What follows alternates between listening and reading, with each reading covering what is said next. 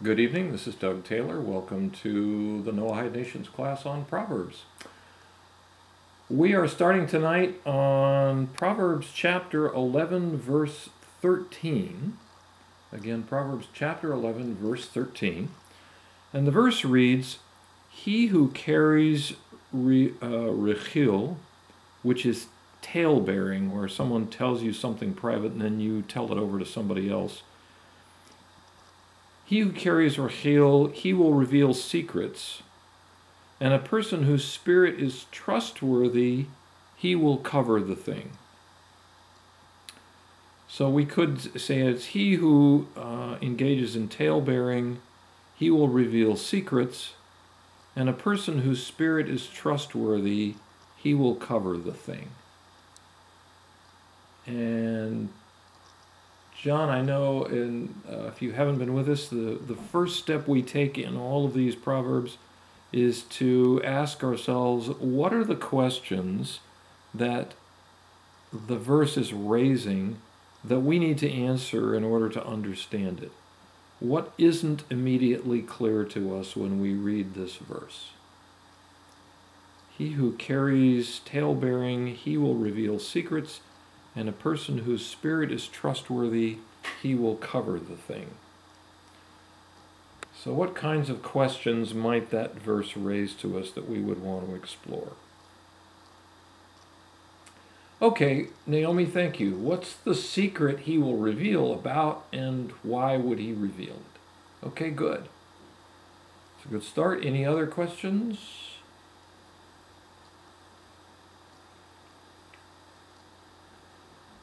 So I want to suggest a couple others. When it says, a person whose spirit is trustworthy, he will cover the thing. What is the thing? And what does it mean to cover the thing?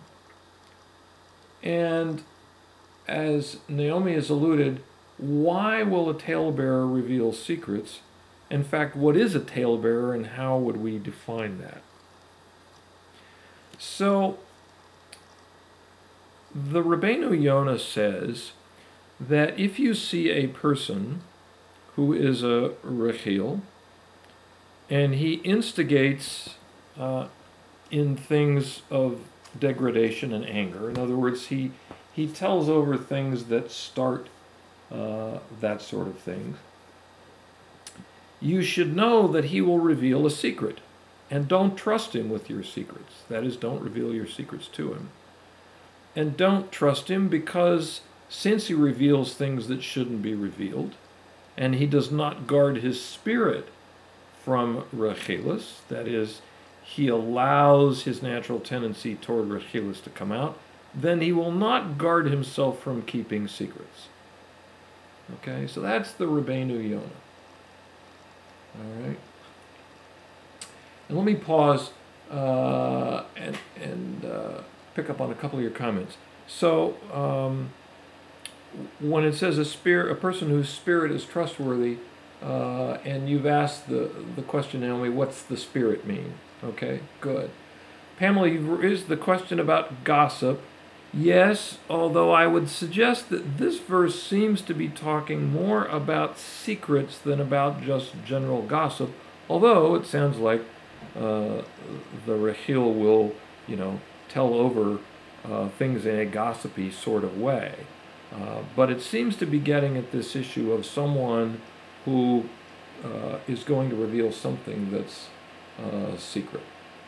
And Naomi, yes, you mentioned warmongering. Good. So the Rabbeinu Yonah says that's what he said about the first part. On the second part of the verse, the Rabbeinu Yonah says that he who has a trustworthy spirit, he will cover the thing. And he gives a reason for this. Because keeping a secret is not only to the trustworthy spirit or a person who has a spirit of trust, and he who is trustworthy in spirit, he will cover the thing, meaning anything that is not fitting to be revealed, he won't tell over, even though the person that said it doesn't cover it up. In other words, the trustworthiness of that spirit goes beyond just what the person told me to do. He won't even reveal something that he doesn't think is appropriate to be revealed, even if the person who said it uh, doesn't cover it. So, if we look at the Rabbeinu Yonah, there seem to be three different types of people from his definition. There's, first of all, a person who tells over everything he hears from anybody. Then there's a person who, if you tell him to keep a secret, he will keep the secret even though he is not a person of trustworthy spirit. And then you have the person who is a trustworthy spirit, and he won't reveal anything that he doesn't think should be revealed, even though the person himself will not keep it secret. So he makes, the person of trustworthy spirit makes his decision not on the basis of the person, but on the basis of the subject. Is this material that should be revealed? Okay? And Naomi, you mentioned Lashon Hara. Yes, very good point. Very good point. So, here's another question then. It seems like the first part of the verse is repetitive. I mean, it says, he who carries talebearing will reveal secrets. Well, of course. I mean, that seems like it's repeating exactly the same thing. And King Solomon wouldn't need to tell us that if it were as straightforward as that. He who is a talebearer will reveal secrets. Well, of course. What would I have expected? So, what is it that the verse could be telling us here? And according to the Rabbeinu Yonah, it's like this. If you see somebody who is a talebearer, then even if he tells you, I'll keep a secret, he won't be able to keep that secret. Even if he has the intention not to tell it, he won't be able to stop himself. And he'll go ahead and tell the secret out. Because that's his nature, and he's unable to help himself. He can't stop himself. It's like a compulsion. Okay? Rachilus is a person who, when he hears anything about anyone else, he carries it. It's not just secrets. It's anything that instigates people by telling them over things. So, what this is telling us is that even if we have such a person as a friend, we have to recognize that he has this characteristic. And we need to be careful not to tell him things that we wouldn't want revealed. In other words, this is like just a person who has a mouth like a sieve. You know, if you tell something, they're gonna blurt it out. They're gonna tell it over to somebody. Even if they have the intention not to, they will go ahead and do that. Now, we could say, well, isn't that pretty obvious? Actually, it's not obvious to everyone because some people don't think about it this way. And secondly, if you want to have someone to talk things over with, you might blind yourself to the situation and put yourself in jeopardy by sharing confidential or secret information with this person that they'll then turn around and reveal. So what this verse, at least in part, is doing is helping you to guard against your own emotions, where, gee, I really want to talk to somebody about this thing, but if I know this is a person that cannot keep a secret, that spreads stuff around, it is not a good idea for me to share with them, even though they might be a good friend and I really want to talk to them and so forth, because they will turn around and they will not be able to keep that information a secret. Sometimes the book of Proverbs tells us something that we wouldn't know on our own. And the book will sometimes tell us things that are opposite our emotions. And this one could be either. It could be a case where King Solomon is telling people who are unaware of this that they should be careful. And it's also telling us something that might be opposite our emotions. Again, we might want to share confidential information with a friend, but we've got to be very wary And careful, because he may be the type of friend who just can't be trusted in that regard. It's interesting. Rabbi Moskowitz shared with me once the idea that a safe way to operate, or a fairly safe way to operate, is to share information with other people only on a need-to-know basis.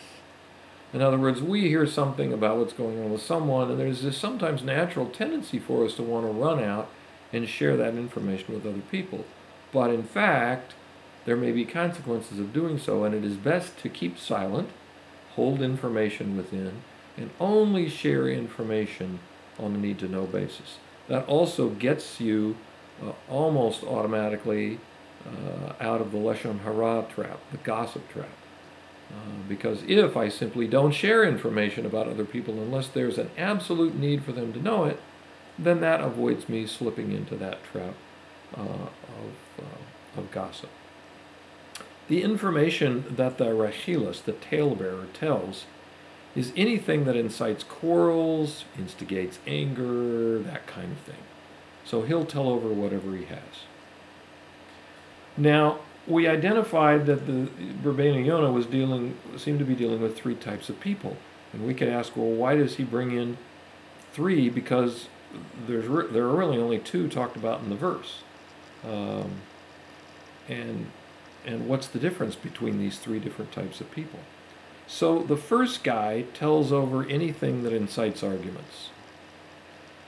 The second won't tell secrets. The third decides what to tell and what not to tell, and he may decide not to tell things that even the teller will tell. So the first guy has this impulse. It's a natural impulse that most of us have.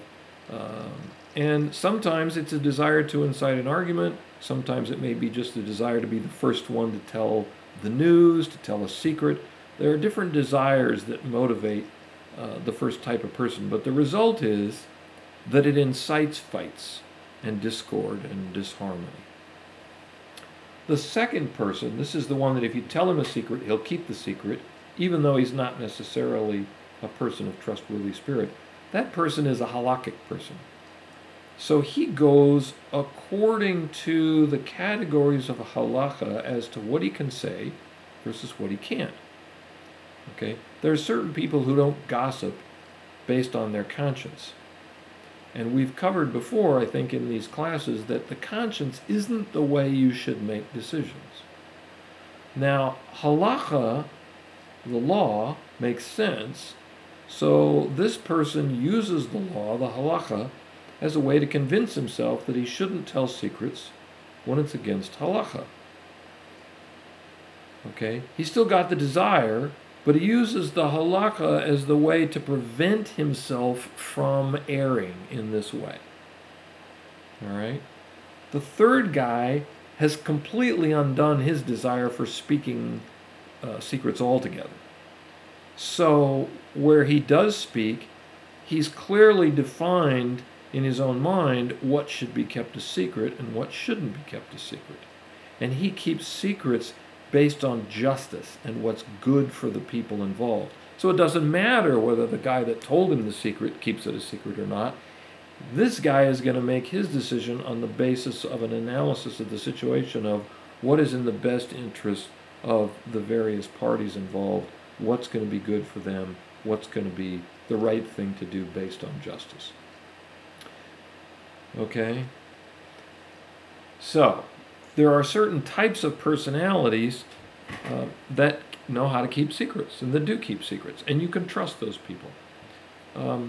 Rabbi Moskowitz doesn't think that's the type of person the Rabbeinu Yonah is talking about here. And the reason he thinks that is because we don't generally acknowledge a person who does something without knowledge. You need knowledge to know how far to go and not carry something to an extreme. You have to be able to control your emotions, and the only way we know of as to how to do that is where the mind clearly defines the idea. So the fact that a person has a particular type of personality that just happens to keep secrets, and you can trust them because of that, That's not, according to Rabbi Moskowitz, what the Rebbeinu Yonah is talking about here. Because that person would be operating not on the basis of knowledge, not on the basis of justice, not on the basis of analyzing the situation, just on the basis that their personality happens to be that way. And that's not apparently what the Rebbeinu Yonah is getting at. So, as an example, there are some people who couldn't speak negatively about anyone, even an evil person. They just can't. There's something in their personality that stops them from doing that. Now, the Torah holds that you should talk about an evil person, that you're obligated to speak about him and let other people know about him and that he's evil so that they aren't harmed by him. Now, if your emotions are telling you, well, I can't do that, then the emotions have gone too far because they're preventing you from doing something that you in fact should do. That's why you have to be able to think through the situation clearly and know when something is appropriate and when it's not. So, let's now talk about the subject of the verse. And Rabbi Moskowitz suggested the subject of the verse is how we relate to talebearing. And there are three ways you can relate to it, to rechelas. Number one, you speak it. Number two, you don't do it either because of halakha or because of your conscience.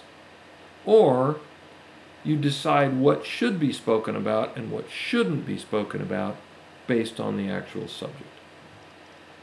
And the reason that the middle person is not specifically mentioned in the verse is because he's not perfected. Mishlei, Book of Proverbs, deals with perfecting ourselves. And the number two person in this threesome, the one in the middle, is not a perfected person. The verse just mentions the two opposites, the one who talebears and then the person whose spirit is trustworthy who covers the thing. Okay? But the Rebbeinu Yonah implies that there's this third type, and that's how we identified this third person in the middle. So the first one, which is the first half of the verse, shows the evil, and the second half of the verse shows the perfected person. The one in the middle is one who acts appropriately out of halacha or his conscience, and that isn't a perfected person, but they're at least operating correctly. Okay, let me stop. Any questions about this verse? And Terry and Lori, welcome.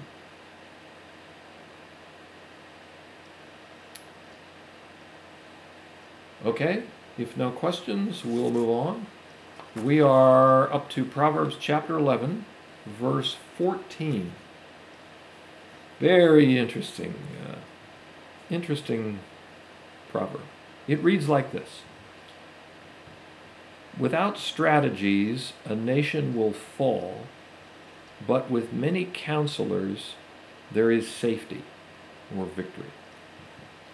Proverbs 11, verse 14, without strategies, a nation will fall, but with many counselors, there is safety or victory.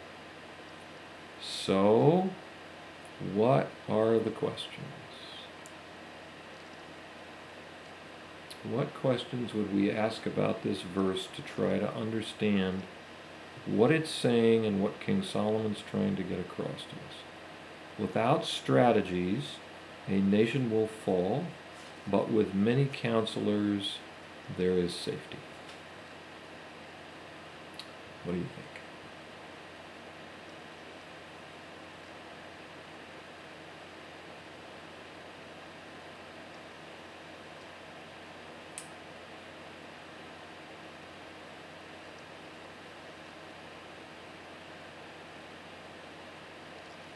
Okay, good, Naomi. What are the strategies a nation should have?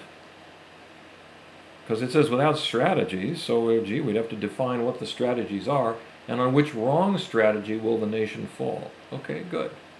Yeah, Pat agreed. What kind of strategies? And what kind of counselors? Very good. Okay. And I'm going to add one more to that, and that is, why does many counselors ensure safety? It says with many counselors, not just one. So, and how a nation can get salvation and how. Okay, good. How can a nation survive? So, let's take the first half. Without strategies, a nation will fall. Now, if we just take the plain meaning of the verse, what this seems to say is, if a nation doesn't have strategies, the nation itself will collapse. So, what kind of strategies do you think a nation would need in order to prevent itself from falling?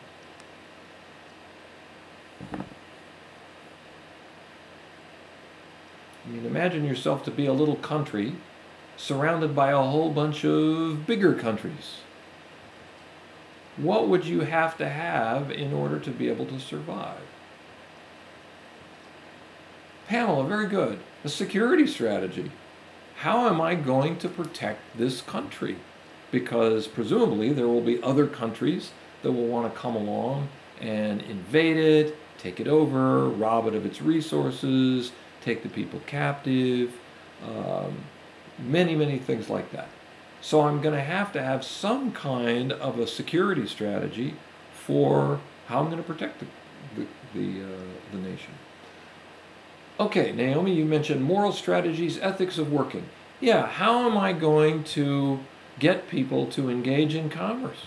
And what kind of laws and legal structure am I going to have in place so that even if I can protect myself from my enemies, if I don't have some kind of law and order internally within my nation, then I'll never be able to get business generated, and people won't be able to earn a living and feed themselves, and we won't have, food and clothing and shelter and all the kinds of things that we would need. Okay?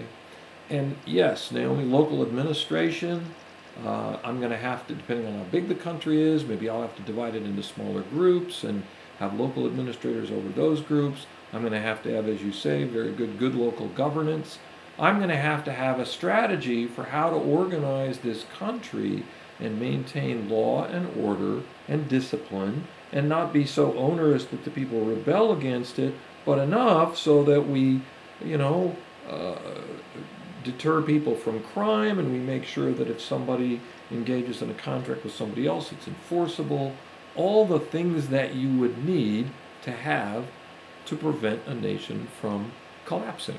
And we have seen, I think in fairly recent history, that those nations that don't have stable governments, what happens is investors will not come there because they recognize that, gee, if I go take, $30 million and build a plant to produce widgets, rebels may come along and take control of the plant. The government may confiscate the plant. Organized crime might come along and confiscate the plant. So why, as a businessman or woman, would I go invest $30 million in a place where it's not stable? So there's got to be a plan or a strategy for how the nation will function internally and how it will protect itself from its enemies.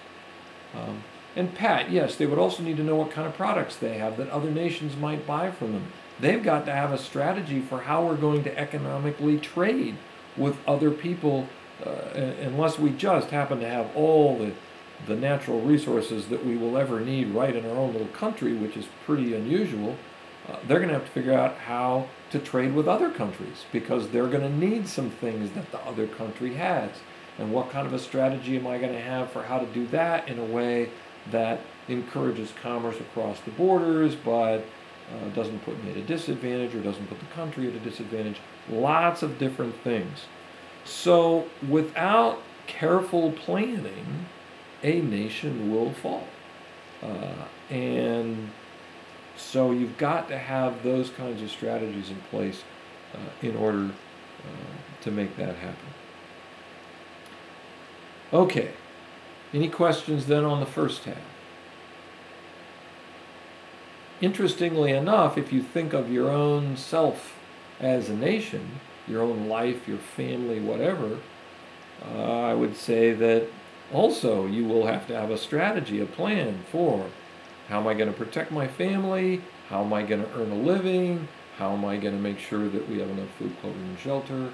And John, I think you're absolutely right. I think that while the verse specifically is referring to nations, I don't see any reason why the same thing doesn't apply to a family.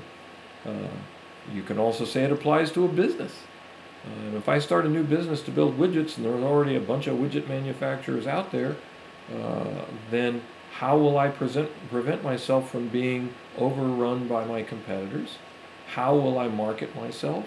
How will I attract people to my business if I've just invented a widget and I'm the only widget manufacturer? How am I going to make sure that I preserve that, and how am I going to provide good enough service that even if someone comes along and starts manufacturing low-grade widgets, that I'll be able to convince people that my widgets are better, and so forth. So yes, I think it applies to nations, I think it applies to families, I think it applies to businesses, and to a degree to individuals. Okay, so now let's look at the second half, which tells us with many counselors there is safety. So we know from the first half, okay, a nation without strategies is going to fall. Now the second half is saying, with many counselors there will be safety or victory. So here's the question, why would that be true? How is it that many counselors would ensure safety or victory?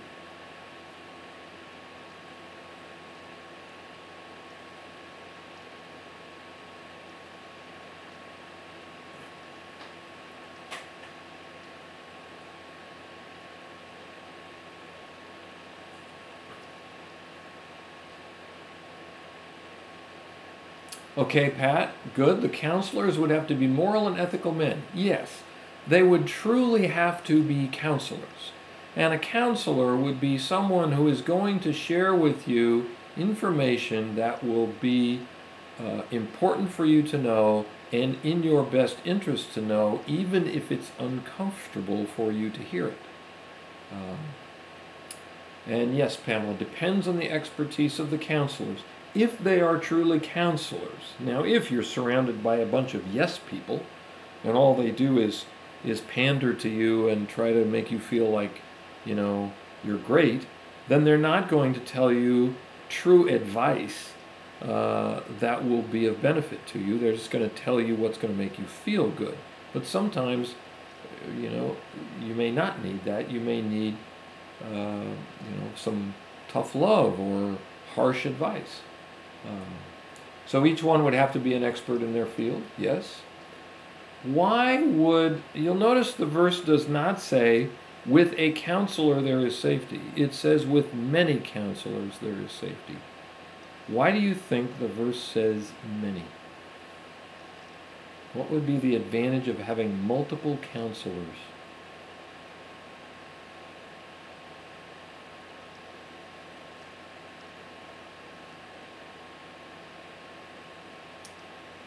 Okay, Pat, good. More minds are better than one. Okay, any other thoughts on that one? Naomi, you've asked if it applies to the personal spiritual life of a person too. Let's hold that thought, because rather than try to read further into the verse than is written, let's go with just what the verse is telling us so far. And it's talking about counselors and safety, presumably in the context of a nation, which is what the first half is talking about. I think we'll get to the answer to your question.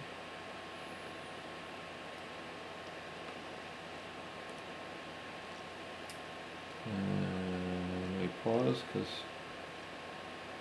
Okay. All right, Pat, one person could take a nation into totalitarianism. Okay. John, let me hang on, because it looks like you're writing something too.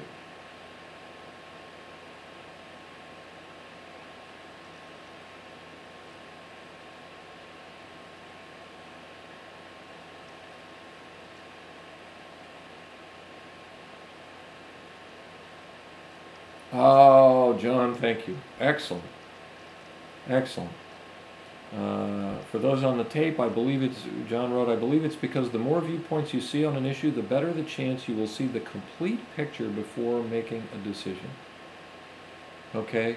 So imagine if you had one person giving their viewpoint. Okay, you'll get a viewpoint. But if you have multiple counselors, it is almost a certainty that they will bring multiple viewpoints to bear on the question.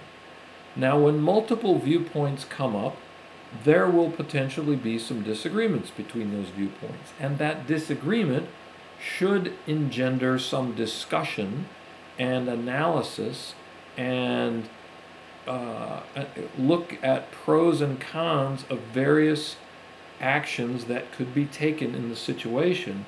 And by putting those all out on the table, the more viewpoints that are given within a reasonable number that you can manage, then that gets enough issues out on the table that whoever is listening to those counselors will have the best chance of seeing the complete picture and all the possibilities before making a decision.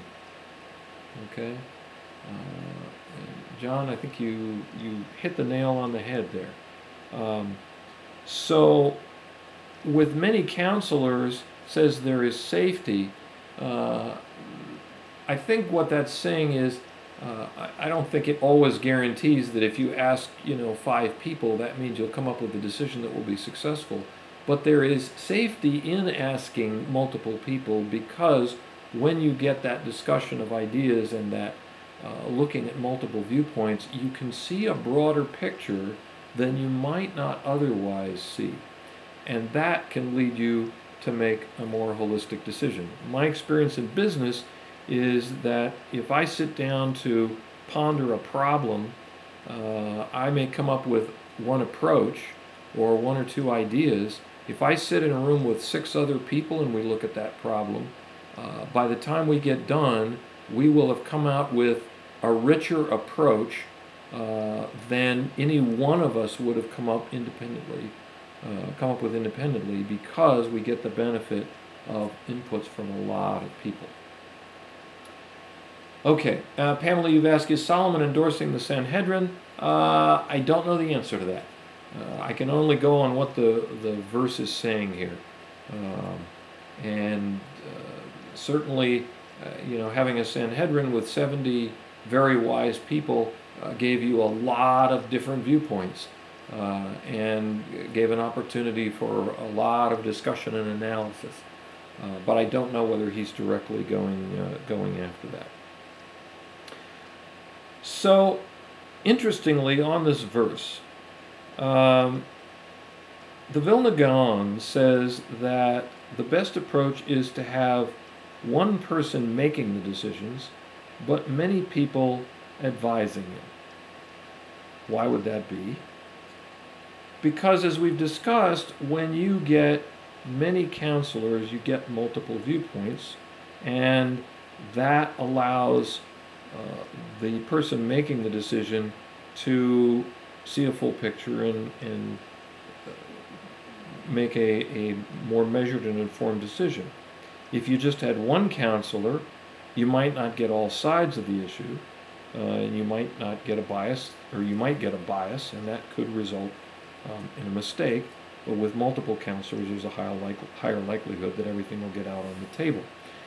Interestingly enough, however, it says many counselors. It does not say many leaders, because at the end of the day, if you have many leaders, then you can end up with the leaders having a clash amongst themselves.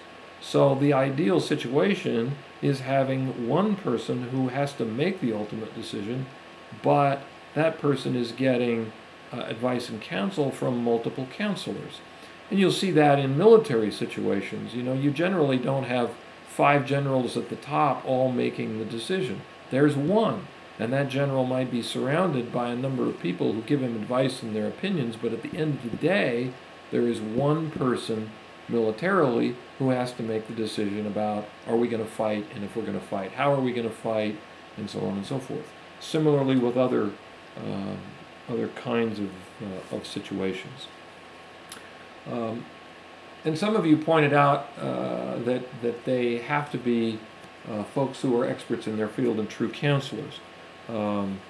Again, if they're all heavily biased in a single direction, then they really aren't counselors. They're really not telling you what you need to hear, even if it's uncomfortable for you to hear it. So someone operating politically might not do that. But a real counselor will tell you what you need to hear, even if it's going to be uncomfortable for you. Okay. And again, the verse doesn't say that the nation will always be saved.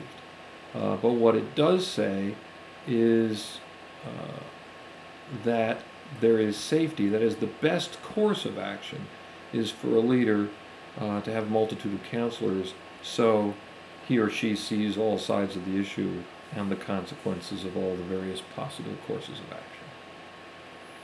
Okay. Any question on this verse?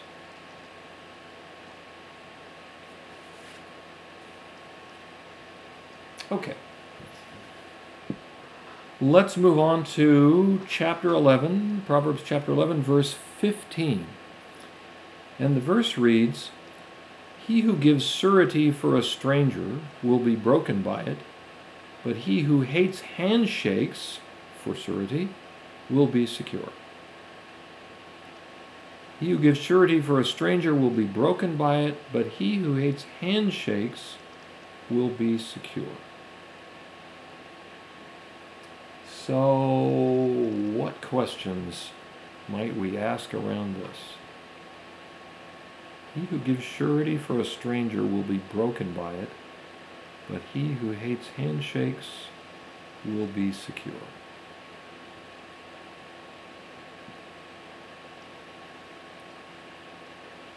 What questions should we be asking?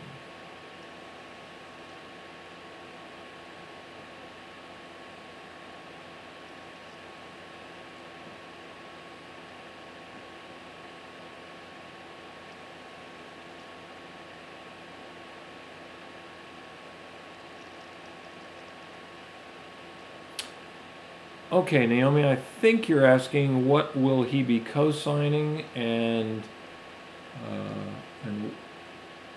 why does that matter? And Pat, you've asked a good question. Why would someone want to give surety for a stranger? Okay, and good, John. What's stranger versus co-signing period? Okay. And how will he be broken? Good, Naomi. How will the person who gives surety for a stranger be broken by it? Why co-signing for a stranger versus co-signing in general? That's a very interesting point. That's a very interesting point. And we'll touch on that. Because you're right, the verse is specifically getting at co-signing for a stranger, at least in the first half. And why not just avoid co-signing altogether? Okay, good. So, in case it's not clear, surety is where you take responsibility for something that someone else is supposed to do, particularly with regard to paying a debt. So, somebody comes along and says, "Hey, will you co-sign this loan for me?" And you say yes. And if you don't know the person, you are giving surety to a stranger. So, if someone does do that, why do you think they would be broken by it?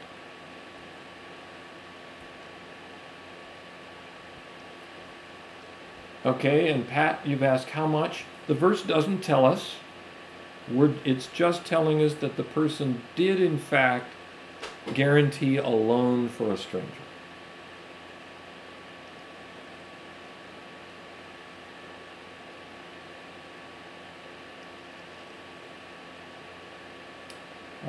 Naomi, you wrote co-signings with the stranger or with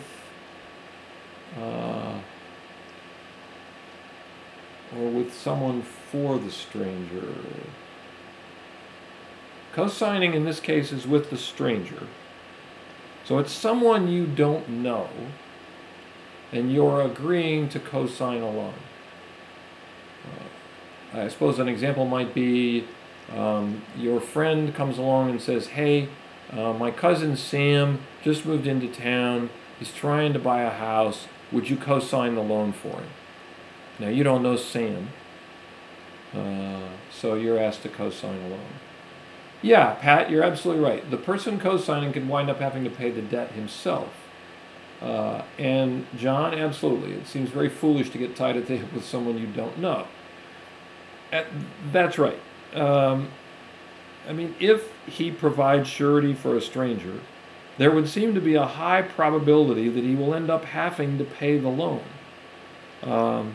First of all, the stranger doesn't know him, so there's no psychological tie for the stranger not to just run off and take off with the money or whatever was borrowed. I mean, I have no guarantee from the stranger that he won't do that. I don't know the stranger. I don't know what his reputation is. And secondly, why would a stranger seek money from someone he doesn't know? I mean, you would think he would have friends he could go to who know him and know whether he's trustworthy. So that suggests the possibility, this guy's not, a good credit risk. I mean, if you put it in today's terms, imagine walking into a bank and asking for a loan without anybody knowing you and without showing any identification. I mean, no bank would do that. So the person in the first half of the verse seems like is highly probable that he will lose his money, and if he keeps doing this, if he keeps giving surety for strangers, or if he risks enough on the first stranger, he will eventually be financially broken, because the odds seem to be stacked against him that he's going to lose his money. Okay? So that's what the first half seems to be saying. The second half is rather interesting because there are some different ways we can interpret it. And I'm going to suggest two possible interpretations. It says, he who hates handshakes will be secure. Now the handshake, at least in one translation, they put in brackets for surety. In other words, someone who's guaranteeing someone for surety on a handshake. The first way we can interpret it is that handshakes for surety, or handshakes means, and this goes back to your point, John, that he won't guarantee a loan for anyone. I mean, one of the ways that he guards his wealth is by not offering to guarantee loans for other people. That way, he doesn't risk his wealth if the other person defaults. So he keeps his wealth secure by simply not being a guarantor for anybody else. So, in this interpretation, the first half of the verse is telling us the consequences of providing surety for a stranger, which is financial ruin. And the second half is telling us that the way to avoid this type of financial ruin is not to be surety for anyone. Okay? And so in this interpretation, the word handshake means providing surety for anyone. Okay? And if we take that interpretation, the subject of the verse would seem to be the consequences of providing surety. Okay? On the one hand, if you do it for a stranger, your consequence will be financial ruin, and the way to secure your money is to not provide surety for anyone. So that's one interpretation. I'd like to suggest a second one, and I can raise some question about the first interpretation that can lead us to a second interpretation. And here's the problem. If the first half is teaching us not to act as surety for a stranger, and the second half seems to say that the way to be secure is to not act as surety for anyone, so what is King Solomon telling me? Is he telling me don't act as surety for a stranger? Or is he telling me don't act as surety for anyone? The first half of the verse is very clear. So that suggests a possible different interpretation of the second half. And a further, I guess, confirming piece of evidence for that would be, why is it that King Solomon uses the word handshake in the second half, but he doesn't use it in the first half? Could be that he was just using that as a way to talk about giving surety, but it could be that he meant something else. And here's what I'd like to suggest. King Solomon could be saying that there's a difference between a handshake and a formal loan document. Think about when you establish a loan. Which is more clear and precise? Setting things up with a handshake, which implies that all the loan arrangements are verbal, or establishing them with a document? I'd suggest that there would seem to be a great danger in establishing an agreement to guarantee a loan simply through a handshake. Because if there is no written documentation of the loan, even with somebody I know, then there is a real possibility that the two people walking away will remember things differently. I mean, this happens all the time. Think about times you've been in a conversation with someone and you thought everything was clear, and a week or a month later you revisited some consequence of that conversation and found out that the other person remembered the conversation very differently. Okay? There is an interesting thing one of my colleagues refers to called the interpersonal gap. And it's worth discussing here for a minute. When you say something over to someone, you have a particular intent on what you're trying to say. And you speak words out of your mouth, and they go over to that other person. But between you and the other person, there is a filter. And that filter is a combination of all your life experiences, your personality, your upbringing, psychological issues, and all kinds of things. It's a filter through which each of us hears things and sends things out. So you speak some words out of your mouth over to your friend who is sitting there, 10 feet away. Now your friend also has a filter between you and him that reflects his personality, his upbringing, his fears, all the things that go together to make him. Maybe the way he was raised around certain inflection and so forth of words, whatever it might be. And those words that you speak have a particular impact. Now you thought you were saying one thing, but by the time they get through your filter and out and then through his filter and into him, they have an impact which may be significantly different than what you intended. He then turns around and responds to you, and those words go out through his filter, go across the room, through your filter, and land in you, and they have a particular impact that may be very different than what the intent was of what he was saying. And you keep conversing back and forth, and given all the factors that go into communication and all the things that have affected our lives, it's kind of amazing sometimes that we can communicate with each other at all, and at least have our meaning come across. And this is how misunderstandings develop. Someone will say, I'll meet you there at noon. Well, to them, noon means precisely at noon. The other person, about noon means somewhere between about 11:30 and 12:30. And the person who's very precise goes and the other person isn't there, and then they have all kinds of difficulties because of that.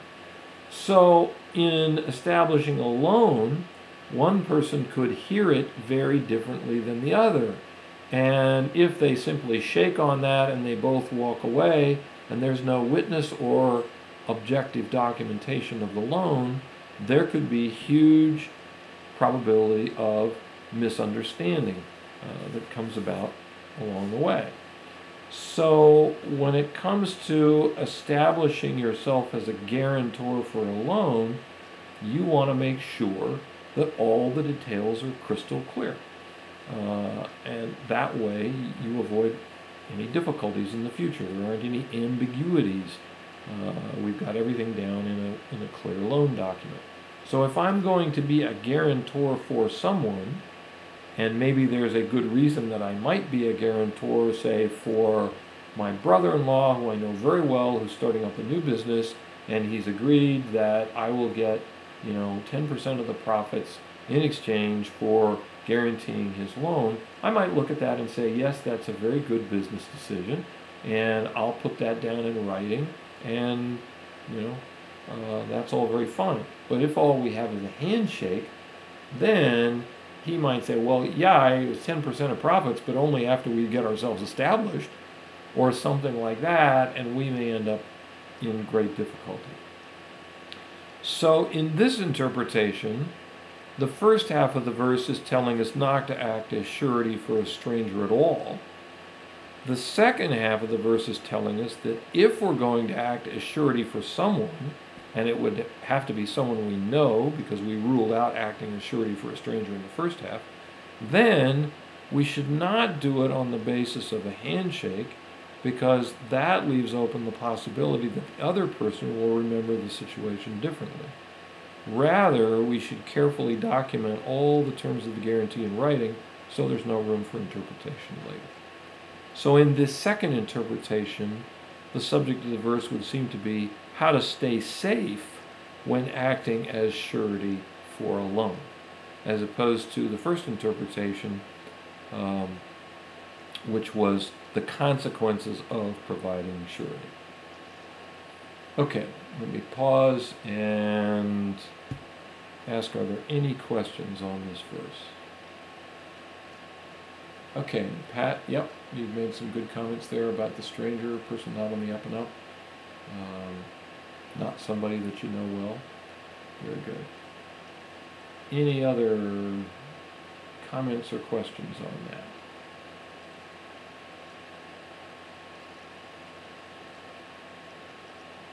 Okay. In that case, I want to just wrap up real quick. We don't have time to tackle another full verse, but I would like to raise one point about a question that Naomi raised, and thank you, Naomi, for raising it. She was down in Proverbs chapter 28, verse 5, which reads, "Evil people don't understand justice, and he who searches for God understands everything." And I'd just like to give you a quick summary of that. Rabbi Moskowitz, when in some notes that I had, said that Rashi defines justice with regard to this verse in accordance with Proverbs. That is, it's about understanding the consequences of your actions. Because if you did understand the consequences of your actions, you would act in accordance with justice.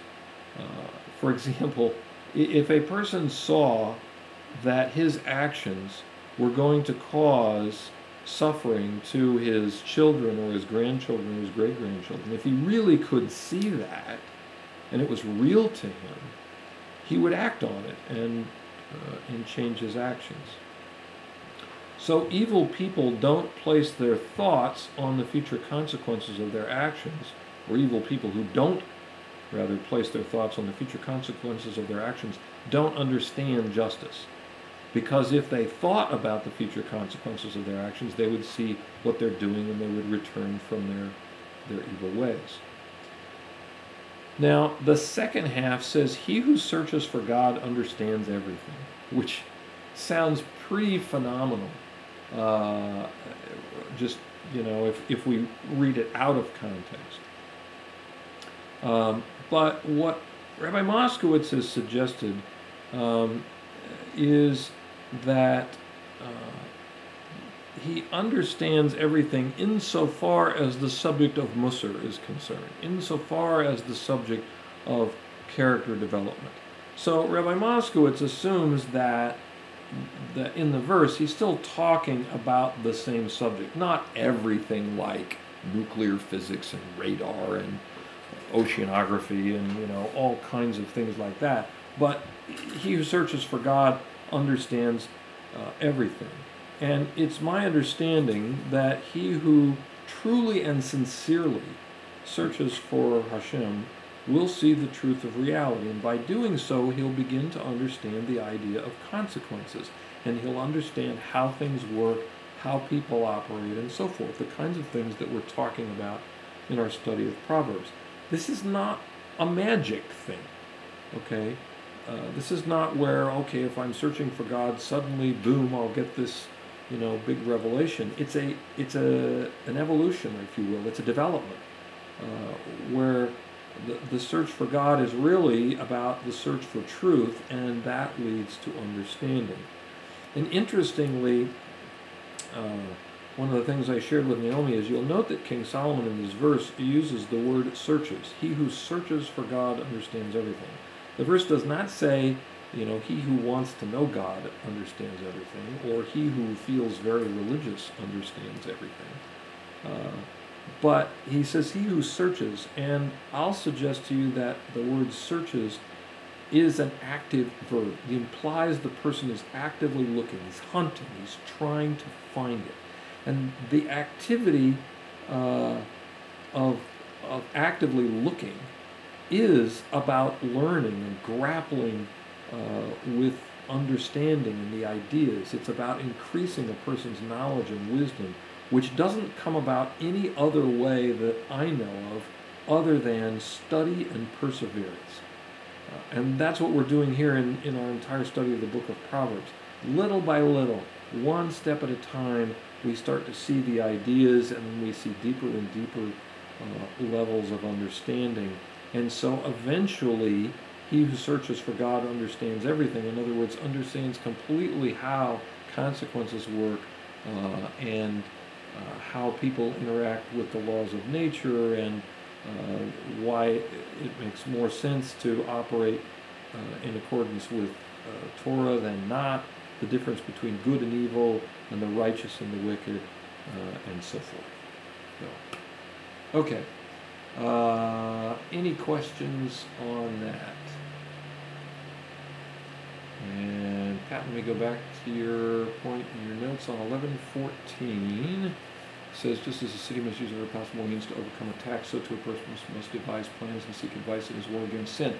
Oh, thank you for bringing that up, because I wanted to clarify, does that apply on an individual basis? And I think Naomi had asked about whether that applies to one's spiritual life. Yes, I think the analogy is very true. In the same way that a city has to protect itself, so too each of us needs to devise plans and seek advice against the war we're having with our own emotions, with our inclination towards sin, our inclination towards seeing life incorrectly. And so the study of the book of Proverbs gives us the ammunition that we need by seeing ideas clearly and knowing how to argue back and forth with them to be able to establish that. But yes, you absolutely do need to have plans and strategies to protect yourself in the same way that a nation will need to do so. And yes, Naomi, I do think that it applies to the personal spiritual life of a person too. And so a person for their own life, not only physically, but in terms of their own soul, needs to have strategies, and it helps to have multiple counselors. And they have to really, truly be counselors, which is why it's great if you have the opportunity to build relationships with trustworthy rabbinic scholars, to be able to go to them and say, hey, here's a challenge that I'm having, what would you recommend? And get multiple viewpoints and figure out, okay, what's the best way that I can undertake a strategy to take care of that particular problem. And yes, Naomi, you're quite right. A person can easily be led by loose ideas about Torah by someone who doesn't know Torah. There are a lot of people out there who think they know more than they know. And so you have to pick, and that's true in virtually any field. You have to pick your counselors very, very carefully and make sure that you're working with people who have a knowledge of the particular area. If I needed advice on how to do marketing in a business, I would very carefully look around and say, okay, who are the people who are the experts in this area, who really know what they're talking about, not just somebody, who has an idea or two or has, hung out their shingle and has started a business consulting on that, but someone that really has a depth of knowledge that I can turn to who can help me. And hopefully I would get multiple people involved in that process so that I can get a bunch of different ideas and then sift through that and figure out what's going to work best for me. So, very good points. Any other questions on any of these? Okay, then we'll stop for the evening.